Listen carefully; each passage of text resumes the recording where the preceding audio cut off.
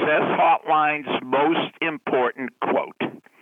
You've reached Success Hotline, message 11,515. I'm Dr. Rob Gilbert, and today is day number 91 in the 98-Day 7C Challenge. And today's message is specially dedicated to the great Sam Frank from Johns Hopkins University. 11,515 messages. That's a lot of messages. That's a lot of words. And some of the words are grouped into sentences and are quotes. And of all the quotes I've used over the years, over the 30 years, the one that callers comment on the most and say they like the most and say they use the most and say that it's most impactful is this quote. It's a start that stops most people. It's a start that stops most people. See, most people don't fail. They can't fail because they don't get started. You can't flunk out of college if you don't start college. You can't lose the race if you don't start the race. So most people get stopped by the start. Which brings us back. Remember I said a message number 11,515. Now we have a lot of new callers to Success Hotline because of the great article by Julia Martin that's been in newspapers all over New Jersey this week. And I said, today's message 11,515, and today is day number 91 in the 98-Day 7C Challenge. Well, every year for the last 20 or so years, Success Hotline has a 98-day challenge. It usually goes from Memorial Day to Labor Day, and that's usually 98 days. And what do you do for those 98 days? Well, it's the 7C Challenge. So for May and June and July and August and the beginning of September, you don't have any candy. They're all C's. You don't have any cookies. You don't have any cake. You don't have any chocolate. You don't have any chips. You don't have any cola. And you do not complain.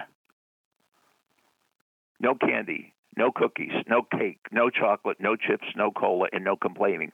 Now, having done this for over 20 years, most people don't fail. You know why they don't fail? Because most people don't start.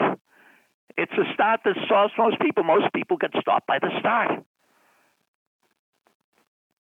Sam Frank. Remember we talked about the student from Johns Hopkins? The other day, it was his birthday. And his buddies took him out for dinner.